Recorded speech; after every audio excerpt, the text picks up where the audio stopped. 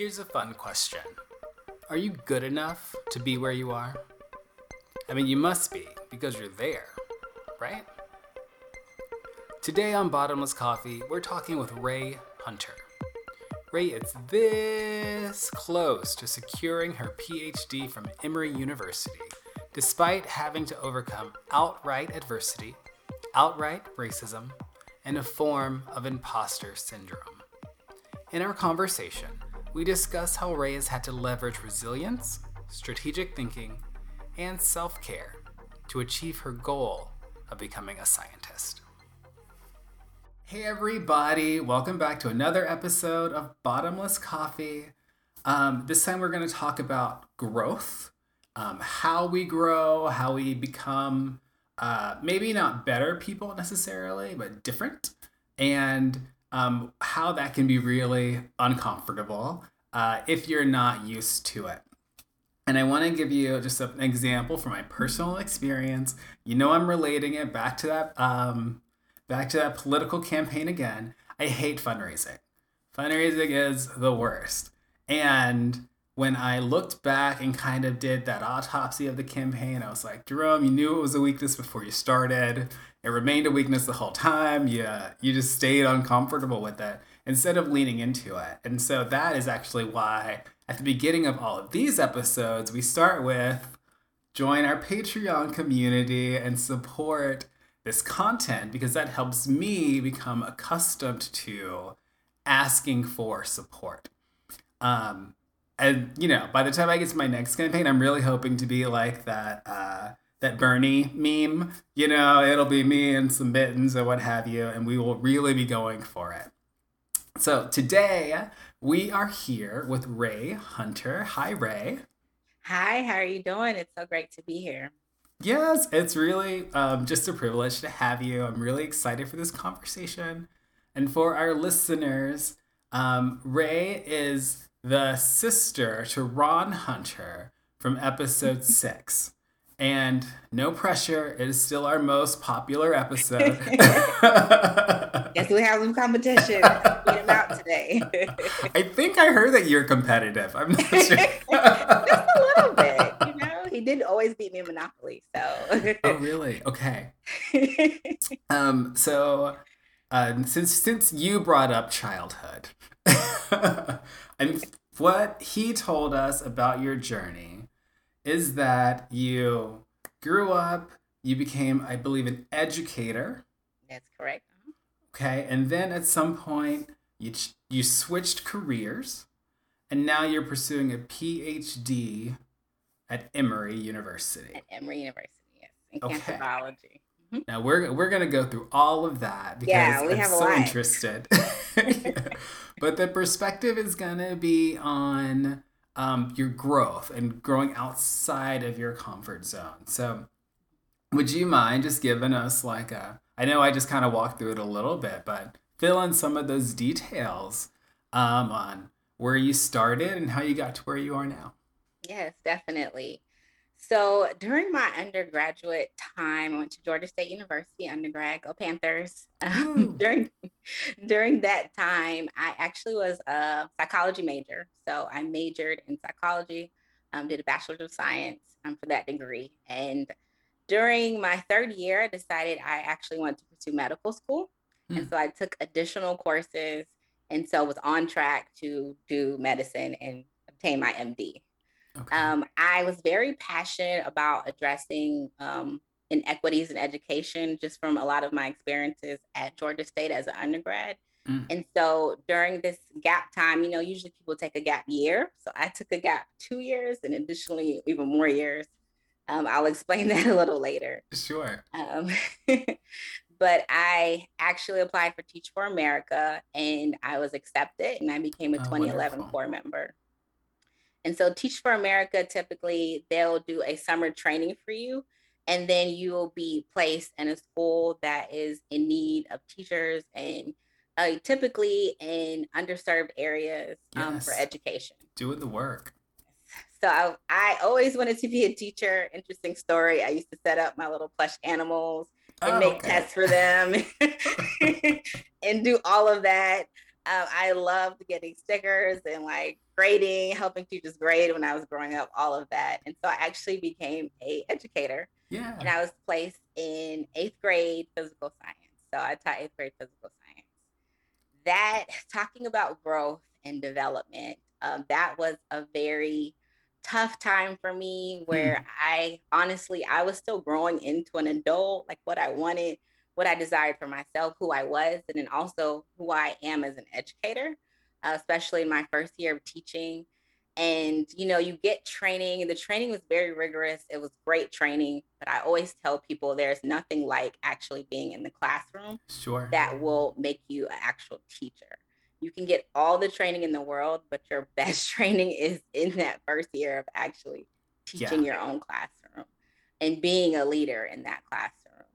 And so a lot of growing pains, what works for me as an educator, like how do I motivate my students? How do I, engage them with the material, especially in science? A lot of them by eighth grade just did not think they were smart enough to do science, Oh weren't no. interested. Yeah, it was very interesting to see, and also heartbreaking at times to see my students get defeated and feel they did not have the intelligence to actually complete the work that we were Wow. engaging in and doing. So one of the things I love to do is I had a chemistry portion, and everybody loves food, so Yeah.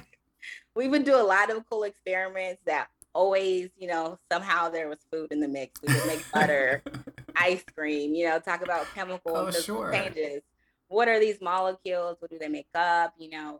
Just to engage them in it and for them to have fun and see science isn't for a certain person that looks a certain way. We all can do science. We all can engage with this, and you all are young scientists. So that was became my mission as Oh, a that's teacher beautiful. for those 2 years. And then I really enjoyed it. And I did an additional 2 years after that. So I taught for 4 years. And around my third year, I decided I actually wanted to pursue a PhD and Okay. engage in research instead because of the impact that I would have on a larger group of individuals. So if I develop some treatment and then that can actually be applied in our society for a lot of people that are affected by a certain disease, I decided to go ahead and pursue that instead. And Huh. that was an experience as well. Going back to school full time, I Oh first went yeah. in to complete my master's. I needed some more research experience because I was, of course, a psychology undergrad student. And so I did not have as much lab research experience that I needed. And I knew I wanted to focus on cancer research because of our family history of breast cancer. Oh, okay. So I applied for my PhD, and I was very thankful to actually get accepted in Emory University in the fall of Wonderful. 2016. Wonderful. Oh, 2016. Okay. Now, is that a 7-year degree? We're almost there. Oh, yeah. It is not. Typically, within our program, people graduate within 5.5 to 6 years. Oh, So so you're I'm really close. actually near the finish line for my program now. Oh, congratulations. Thank you so much. Yes. Okay, so this is exciting. Starting at the beginning, you really wanted to be a teacher. Um, as a child, you said stuffed animals and stickers. And it kind of sounds like um, you didn't have a lot of practical knowledge about what it would mean to be a teacher. And even though, but you went to college for psychology, which is a little different. Um, and I keyed in on something there that you noticed the disparities in our education system. And it sounds like maybe that kind of reconnected you to your youthful passion. Is that okay? You're nodding. That's yes, Okay. definitely. I initially, when I went into school for college, I think I had an idea of what I wanted to do. Teaching was not on that list at all. I will be very honest with you. Somehow Mm-hmm. I did get away from that, like as a child, like becoming a teacher. And when I was a part of some initiatives that were led by some administrators at Georgia State, we had the opportunity to go into classrooms and just see the differences in the education and the system Yeah. that was set up in these different schools in Atlanta, and what makes the difference for a thriving community of students and parents and faculty and staff, and things that are missing that end up affecting those different entities. So I became very interested in wanting to do Teach for America at that time. After that, and I love psychology. I could explain, like, I really had no clue. I was political science at one point, and I thought about Mhm. English another time. But I really loved the idea. I loved all my psychology classes, just learning about people and why we think the way we think, why we act the way we act. And it just always stuck with me. So I decided to pursue that as a major instead.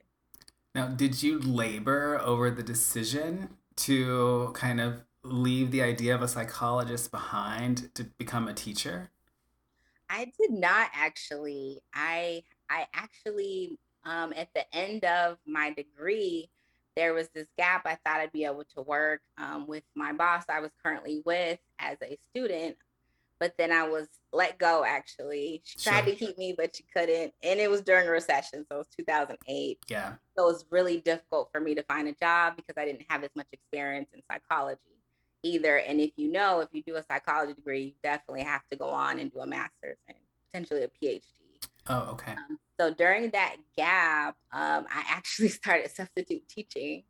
Oh, And then I was like, I'm applying for Teach for America. I want to teach. I want to go ahead and do this before I go into my next step. So I was studying for my MCAT and then also in the process of applying for Teach for America at that time. oh, you're doing a lot. Yeah. Uh, Yeah.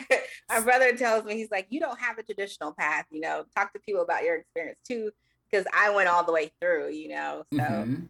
but I definitely got a lot of different life experiences outside of academia, um, working, just working full time, working with students, and then I've had the opportunity to teach as well at Emory, which I've loved. So that's still there. That passion is definitely still there. So, from the perspective of growing outside of your comfort zone and really keying in on an uncomfortable time in your life, which was, sounds like right after graduation, during a recession, Definitely. um, which, we might end up being in again. We're not sure how economically Now things are going to graduating shake from out, it. right? Now, with some people, I think maybe could have spiraled. They could have really stuck to that path of psychology and said, well, no matter what, this is what I've already put time into this, and so I'm going to move forward. And it sounds like maybe you saw Teach for America as an opportunity for you to grow. And I don't know if at that time you had said, this is going to be my forever path or what have you. But you certainly took something out of the experience from Teach from America, and I'd love to hear more about it. So I always saw Teach for America. They were advertising on our campus. And from my experience that I had, I was interested in doing that. And I think somewhere in getting ready to graduate, trying to take my med school, classes that I needed as requirements to apply. And then, graduating and wanting to apply, study for my MCAT, I got lost in the sauce. Mm. And got away from, oh, I should apply for Teach for America. And then during my time when I was just working, I decided that I wanted to take some time to actually go back and apply and teach, because that was something that I was very interested in and passionate about. And it, I learned a lot of skills being Mm. in Teach for America. And it was definitely uncomfortable because you have these really quick deadlines and turnarounds during Summer Institute. We're waking up at like 5 in the morning, going to get your breakfast, Oh. going off to the school you were assigned to learn, to teach actual students and train under that, and then revise lesson plans. You're always revising, doing lesson plans weekly, seeing what's going to engage your students, getting to know your students, also getting to know who you are in the classroom as a person. Because you might have one style that works great for you. And if I try to adopt your style, it's going to just fall flat because that's Mm. not me, right? That's not my personality. And so learning, like, okay, this person did this way and that looked great. And then you try it and students are like looking at you like a deer in headlights. Like, no, that's not me. That's not gonna work for me. So something I learned out of there, especially, they really honed in on time management, which I think sometimes I'm great at and sometimes I still need to work at. But something really big that they focus on is culture. So classroom culture, and are your Hmm. students motivated? Are they excited to come into the classroom? Do they want to work for you and also for themselves, right? And thinking about even where I am at in my PhD program, I realize even more how much culture is important for where I'm at and me thriving. Hmm. And not having certain things in place where people matter and people are not just there to work and crank out tons of data or execute things. There's a person behind that who's Yeah. going through things, who has experience, has emotions, like has their own personality that can add to the mix in a very positive way if you just engage with that and leverage it. I really learned being a part of Teach for America, and even more so now, like how important environment and culture is, and just having that support and that positive energy infused into whatever you Yes. do. So that time was very difficult. Learning how to be a teacher. I mean, I had some students. It was really hard for me initially to manage my classroom and get my students invested in it. And I'm like, this is important to do. And they're like, but we don't understand why this is important, why science even matters. Hmm. And finding out how to connect that with their everyday lives is what really mattered the most. And when I was able to do that successfully, like my student engagement turned around and my students, wanted to learn and wanted to be engaged in the classroom. And then just getting to know them, you will be surprised how you already know. It's just caring about someone on a personal level, how much that makes them want to do whatever, do the work and really be engaged because Hmm. you see them. You don't just see some person sitting in the seat that needs to do this activity or execute that, but you know them as a person and they come in and you're like, this is not a good day for you. I get it, Oh, okay. and they appreciate that, knowing that they're human first, they're people and they're going through different things. I've had some students who come in and haven't ate for the day, or Hmm. are really having problems at home, things that I never had to experience at their age. And it's really about meeting that person where they are first and foremost, and then building from there. So it's interesting. I'm hearing kind of an echo when you talk about what your students needed and how they needed to be seen as full humans, and how they needed to have their human experience really recognized by someone.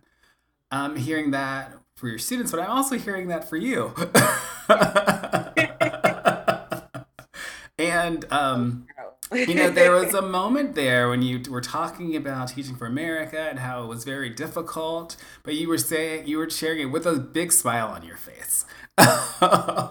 And I wonder if there's something about the type of growth that you get coming out of a difficult experience. There's this ability to look back and say, I learned a lot from that hard time. And I don't think everyone has that.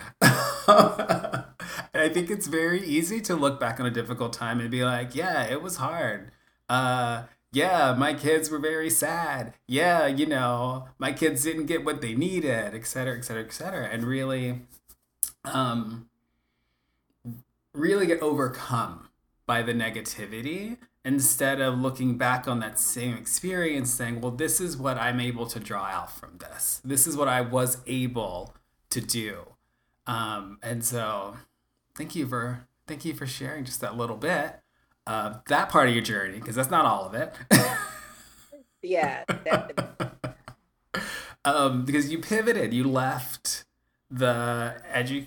education. And what led you to that decision? Because it sounds like you were feeling like you were doing good work in the classroom. You had students who were not in a good culture coming through. You said eighth grade, so coming through K through 7, they did not have a Ray Hunter educator, because they felt like they weren't good enough, they weren't smart enough, and what have you. And so you were building them back up. which is very good work, and the work that you wanted to be doing as a child. So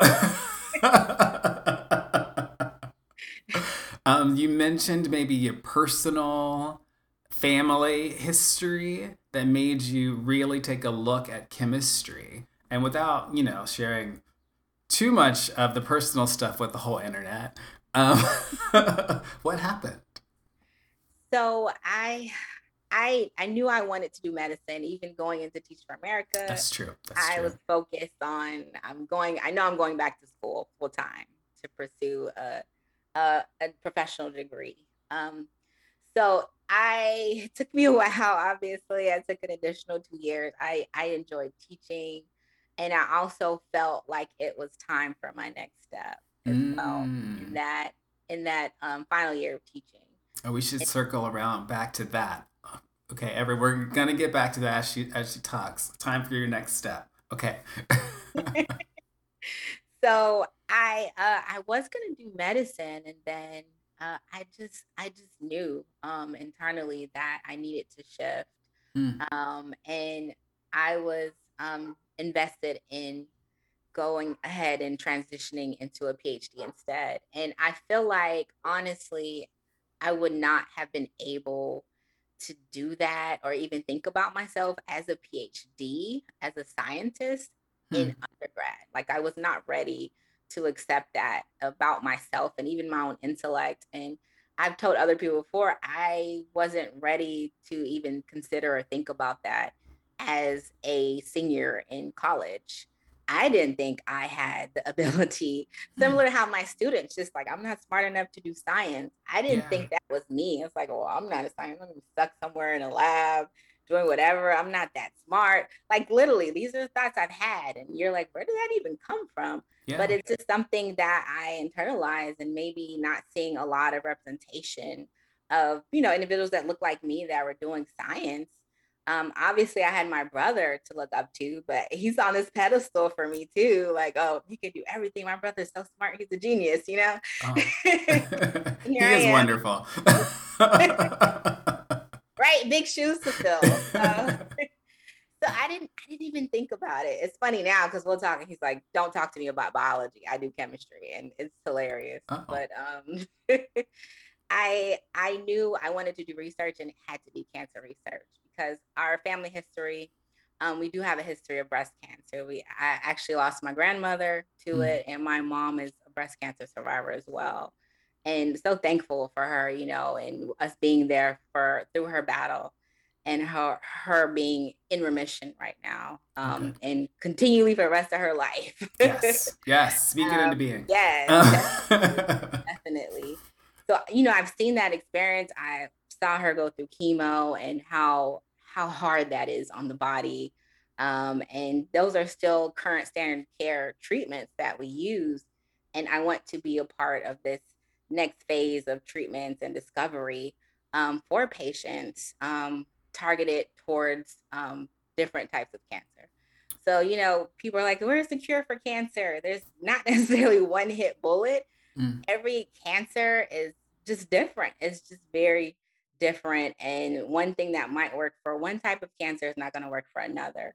Yeah. And so I was interested in wanting to pursue that because of that personal connection. And then being engaged with my mentor that I had at Georgia State for my master's degree. She's amazing, and also a Black woman. And that Mm-hmm. empowered me even more to pursue this, and apply for my PhD with her guidance through it all as well. And I was accepted into Emory University. And that was my first choice. And I was really Oh, excited good. when I Okay. got the acceptance. Yeah. So let me ask you, because it sounds like you had um, maybe an inferiority complex or imposter syndrome or something, and she's nodding. Everyone, she's nodding.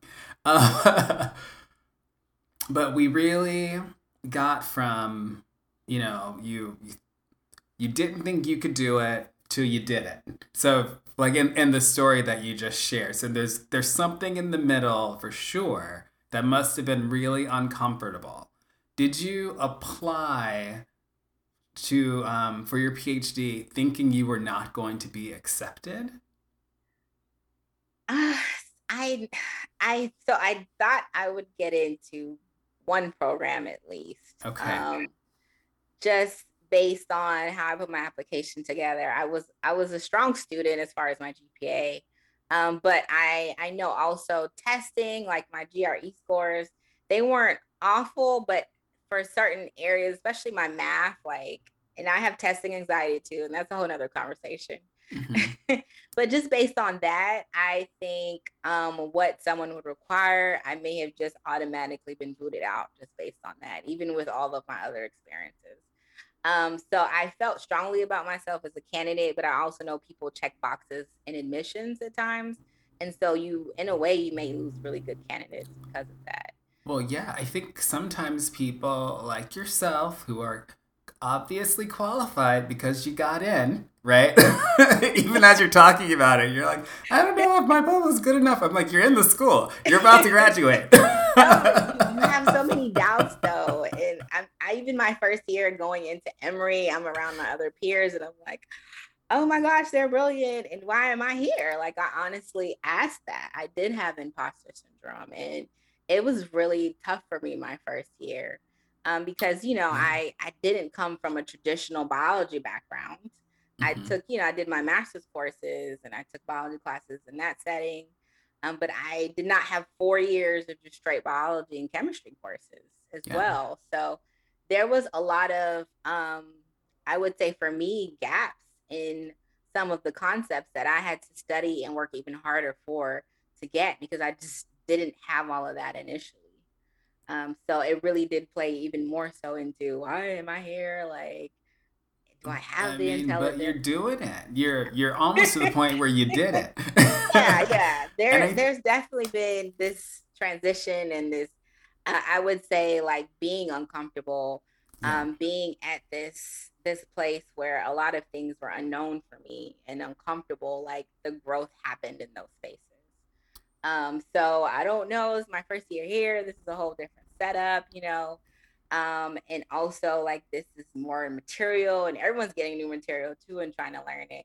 And it's not the most comfortable place at all for you to be in. Hmm. And you have to keep pushing and learning and working hard for it and not giving up because you could easily, say, I'm not just going to pursue this anymore. I'm just going to step away.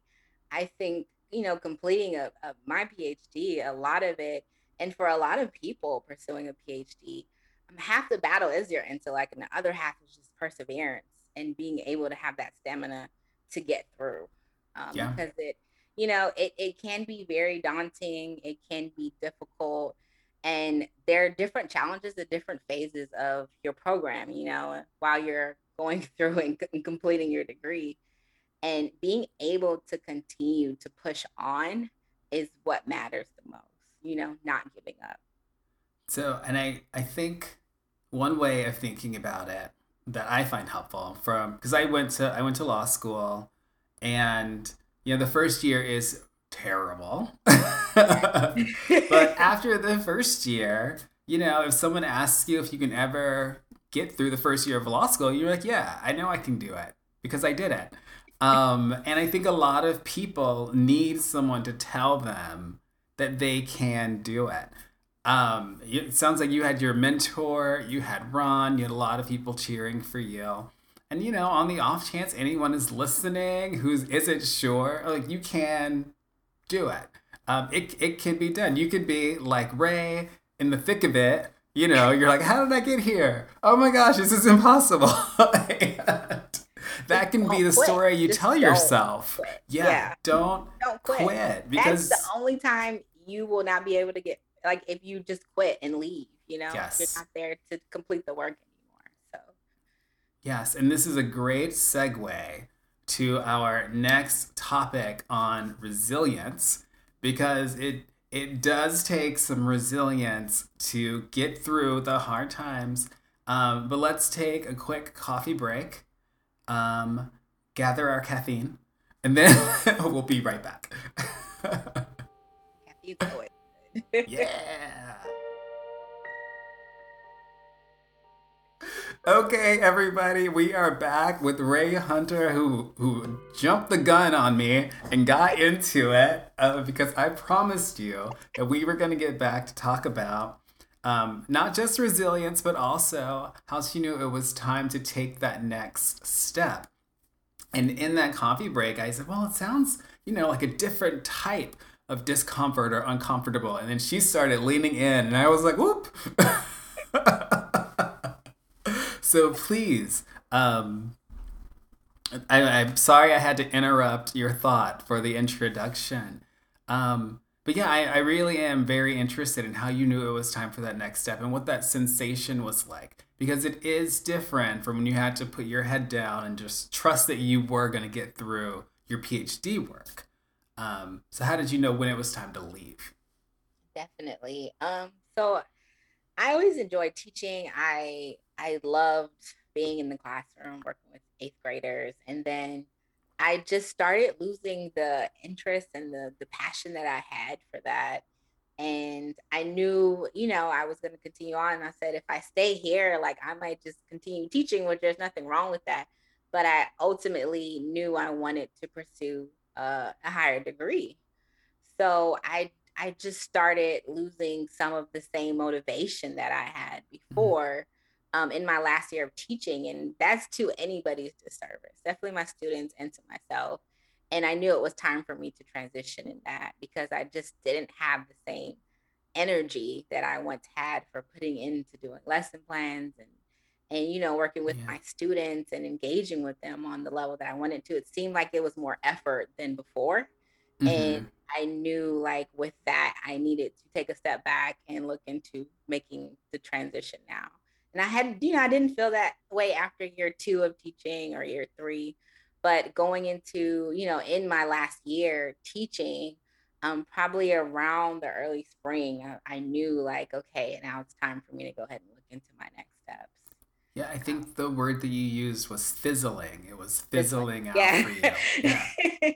Yes, fizzling. I definitely was getting flat. You want to stick there with soda. And it is a very different type of discomfort. If you feel yourself fizzling out, then our advice to you would not be to stick with it and to keep moving forward. But now let's talk a little bit about resilience. Um, Resilience and stretching yourself. We've talked a lot about it a lot with we've talked about it with actors, two different actors so far. Familial caregivers who feel maybe almost weathered by the experience of having to care for a loved one. Um, Talk to me about your experience with resilience. I know you've touched on it a little bit, but I'm interested in your take.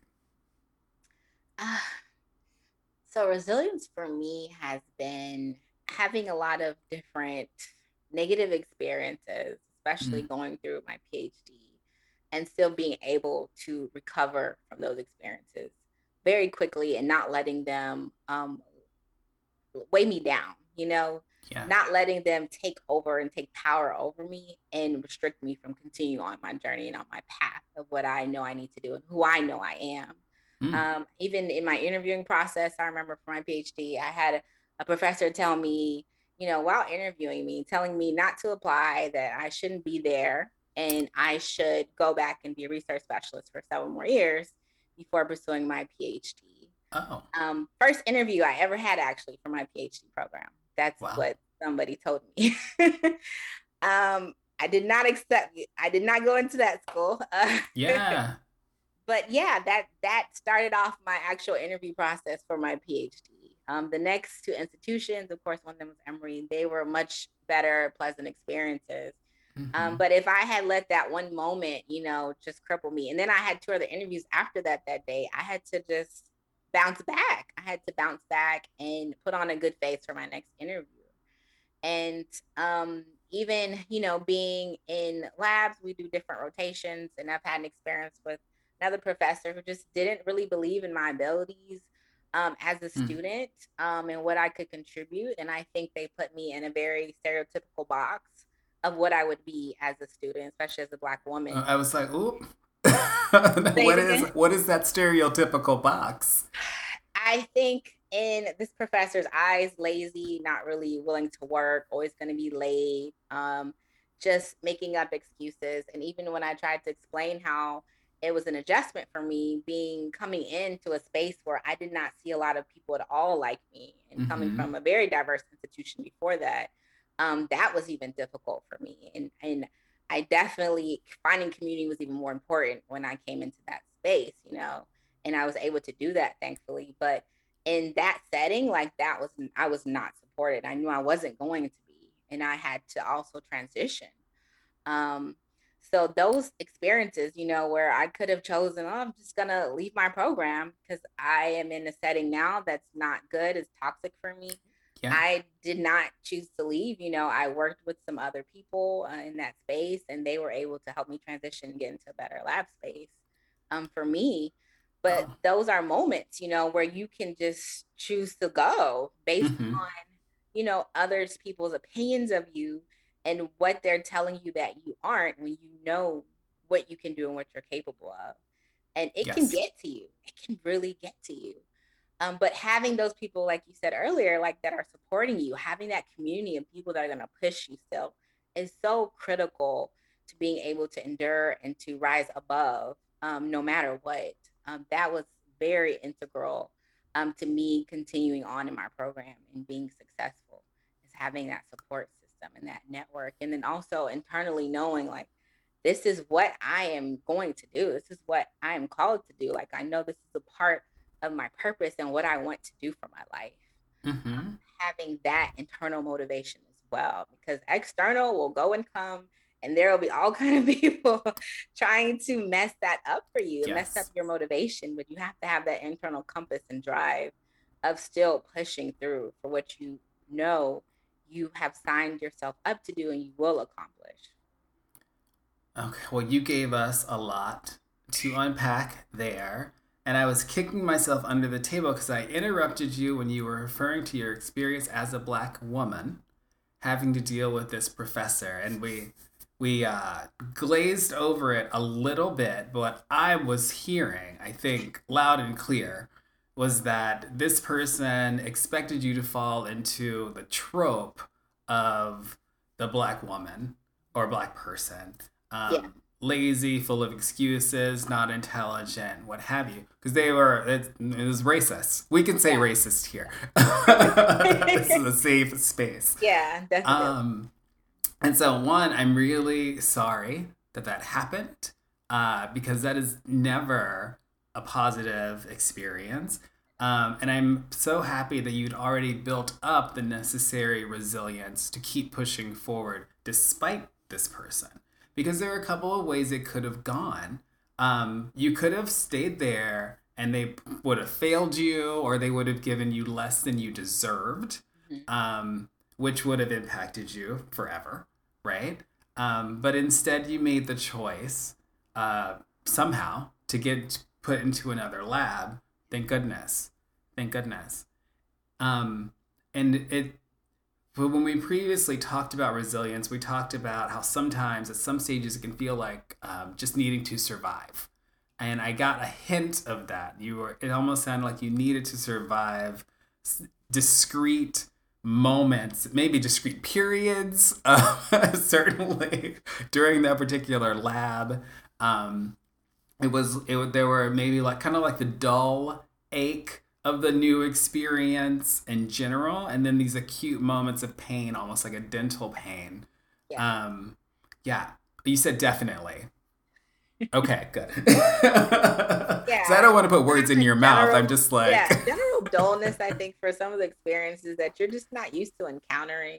And mhm. then these very specific moments of time where someone has spoken to me a certain way or has treated me a certain way, even if it's, passively, um, that those are definitely acute, and you feel those even more. And the question is, do you become numb, or how do you advocate for yourself in these spaces? Mhm. And I talk to other grad students a lot about this too. And a lot of times we don't feel like we have a voice in a way to speak and say certain things because we still need to get our degree, and Yeah. to what degree will someone prevent that from happening if we do speak out about certain things? So it's a really hard space to be in at times, depending on things you experience and what you go through.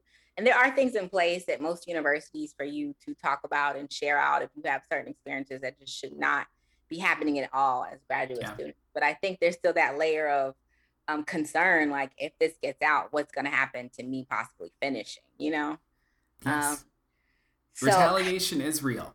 Retaliation is real. yeah, And it sucks, but as Black people, we are kind of, at least I don't want to speak for you, I was brought up with the understanding that there will be situations that suck and you will need to find a strategy to either go around or go through or go under or what have you. exactly. Yeah. No, that's exactly it. Yeah, definitely. uh, which I don't like. Like, how do you manage this? yeah.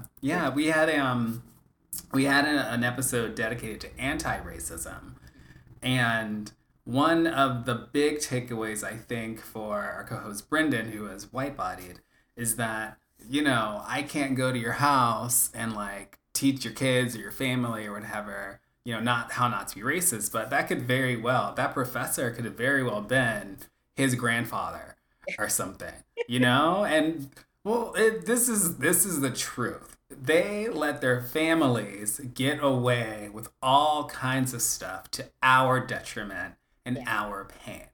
And if they are going to be anti-racist allies, then you got to step up. exactly. Yeah. Period. I think in some spaces too, I should have had more advocacy, and I Mm, asked myself, to what degree would if let's say I become a professor, to what degree would a student come to me about certain concerns, and I would want to protect myself over like advocating for my student, right? mhm. To me, those are not something I ever have to think about. I'm going to advocate for my student, and I guess I can say this easily because maybe I don't have some position I'm trying to protect and job security, but I would not feel good as a person not advocating for that student Yeah.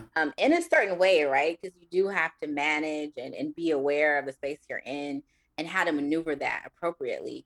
But I would Hmm. always advocate for my student. I will never make excuses for someone else treating my student a certain way.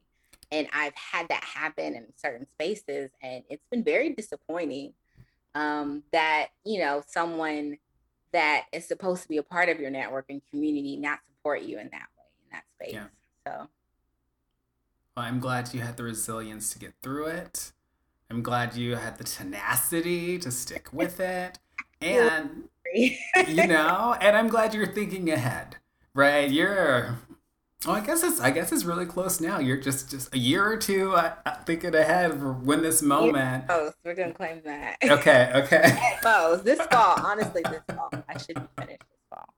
And you intend to create a space that is your space, right? And if a student brings it into your space and you are going to deal with it, and you're already running through the hypotheticals of what you're going to have to do and how you'll be Yeah. organized enough to support them, they are lucky students, And whoever it gets goes you. back to environment too, like I spoke of Hmm. earlier.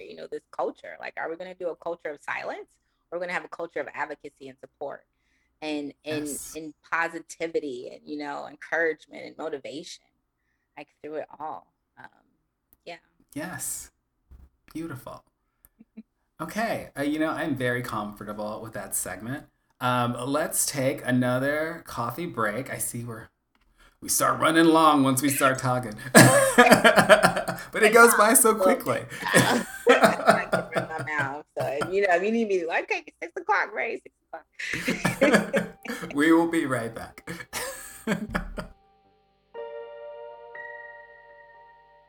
We are back and we got to get through this next segment because we need to talk about self-care. We've talked about the resilience, we've talked about being uncomfortable. And I do think people largely ignore taking care of themselves, both physically and mentally.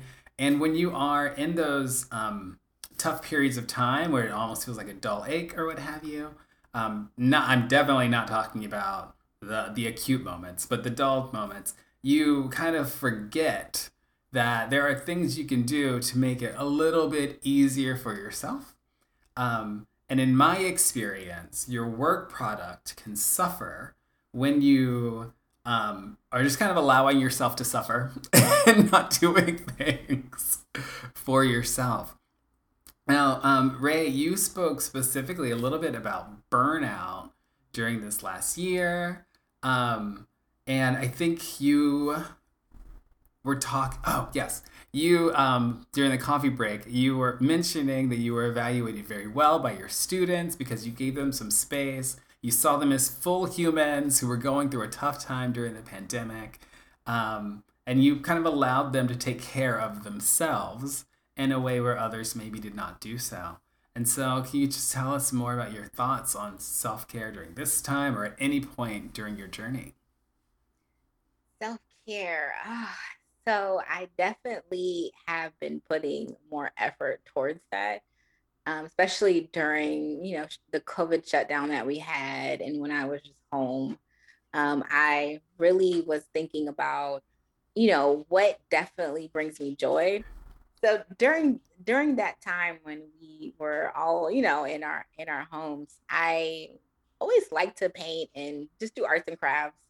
And I got into that again. I just started buying canvases and watercolor painting and Mm, started painting, and it was really relaxing for me to do that. I always like to do arts and crafts on the side, and I just got away from that, like starting my program, my PhD program. It's like, what's room to draw or write or do anything? So yeah. I got into writing again. I really like to do poetry.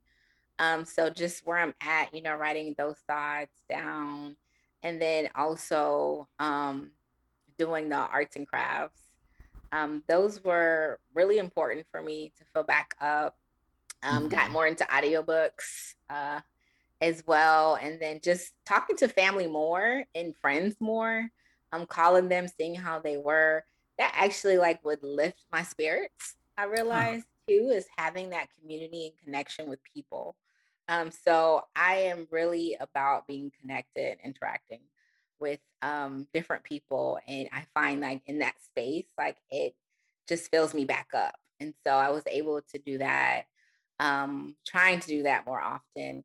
And that would definitely, that's a part of self-care too, which is weird, like, pouring out for someone else or being there for talking to other people, but Yeah. that's taking care of me too. It made me feel really good to be able to be connected. So One thought that you may not like is that as you transition from your career as a student to your full time professional career, you might have to like be rigorous about scheduling your self care because I mean your career is going to take up a lot of your and that, time. yeah, that goes back to the time management. Is really Yes. like, yeah, and I said that too. I'm a part of a women's group through my church actually, and I was like, I need to block off time. I know we meet every Wednesday evening, and I Hmm. need to just save that time now so I can be in community with other women. So I was just thinking about that actually today too, like how I need to make sure I schedule that, and I don't plan experiments or lab time there Yeah. and everything else, but I'm just doing that because it's important. I am a big proponent of time management as one aspect of self care. Because, you know, if you, and some people do it just to a light degree. They're like, if you call after this time, you know, the phone's not even going to ring, I'm not even going to know, or what have you. Um, in the morning, so for me, I wake up before my husband, sneak out from the bed to the couch, I do some reading. You know, I might turn Gardener's World, which is a show from BBC, just about gardening, or just turn on the background, look at the pretty flowers, or what have you, before the day really begins. As a way to, I think, as you said, kind of fill me up a little bit. And I don't really have the language to describe it better, like fill me up. I don't know what I'm being filled with. You know what I mean? I don't know. Rest. But and I don't even notice when I'm emptied, right? But when I'm doing the things that I know give me that positive feeling, I'm so much better for the day. So much better. I mean, y'all, these conversations are not easy. We coming and talking about racism? That's not easy. I can imagine. like y'all know it's not easy because you're not doing it like you're supposed to. Yeah. That wasn't to you. That was to the audience. But it can be very tough. And so I do make a point of taking care of myself. Not always first, but I make sure that I do get taken care of. And I'm glad that you have made that part of your regimen as well. So as we draw to the end, you mentioned during that last coffee break that you really wanted to make sure your grad students heard this and that they took some things out. But like you said, students can be pressed for time. So if you know what people need to get out of it, let's just put it up front. We can tell them just to go to the end and then get what they need. Right, just go to the last 30 seconds. I think definitely big takeaway for any grad student is you are worth it. You are worthy. You are there for a reason, and you will be a change agent in whatever area you are that you need to be. And a lot of people actually, not just someone, needs you there. So continue to push and persevere. Don't quit, never quit, and you will finish your degree. You definitely will finish your degree. And get your community. Definitely get your community of people to continue to support you and push you forward. Well said. And a great lesson. Please, I'm rooting for you. You don't know me. We've never met. But we need you to keep going forward, even though we know how hard it is. I appreciate that. That means the world to me. I know you asked, what can someone listening do to support you? Just encouragement on my journey. Literally, that I had that written, just encouragement for my journey. It means the world to me to know I have people rooting for me and celebrating me. I would make sure everyone is there at the defense as well. Yes. At that finish line and going forward as well. So I have it in me. I know sometimes we all get burnt out, but I definitely have the drive and the passion to be in those spaces that I'm needed. So thank you so much, Jerome. That means a lot to me. Thank you for being here right at what is the beginning. This is just the beginning for you. Love it. Thank you so much. It is. It really is. And I feel excited about what's to come. I just feel so filled with excitement and anticipation. I don't even know what all is going to happen, but I just have that in me. So. Well, we're going to check in with you and find out. I'm looking forward to it. Give me all the good news. Awesome. Thank you so much for joining us, Ray. You've been a treat, a delight. Thank you so much. Thank you for having me. It's been great to be here. Thank you. Bye-bye. Thank you for joining in the conversation today. If you would like exclusive access to live streams of these conversations, if you want to hear what goes on during the coffee breaks, or if you'd like to join a community of people who help to make this podcast possible, then please join our Patreon community at patreon.com/bottomlesscoffee. Bottomless Coffee Podcast is produced by me, Jerome Evans, on social media everywhere as @JeromeTEvans. Our Patreon producers are listed in the episode description. You can connect with the podcast on Instagram at Bottomless Coffee Podcast. Our music is by Noir et Blanc V and God Mode. Thanks all, and I'll see you next time.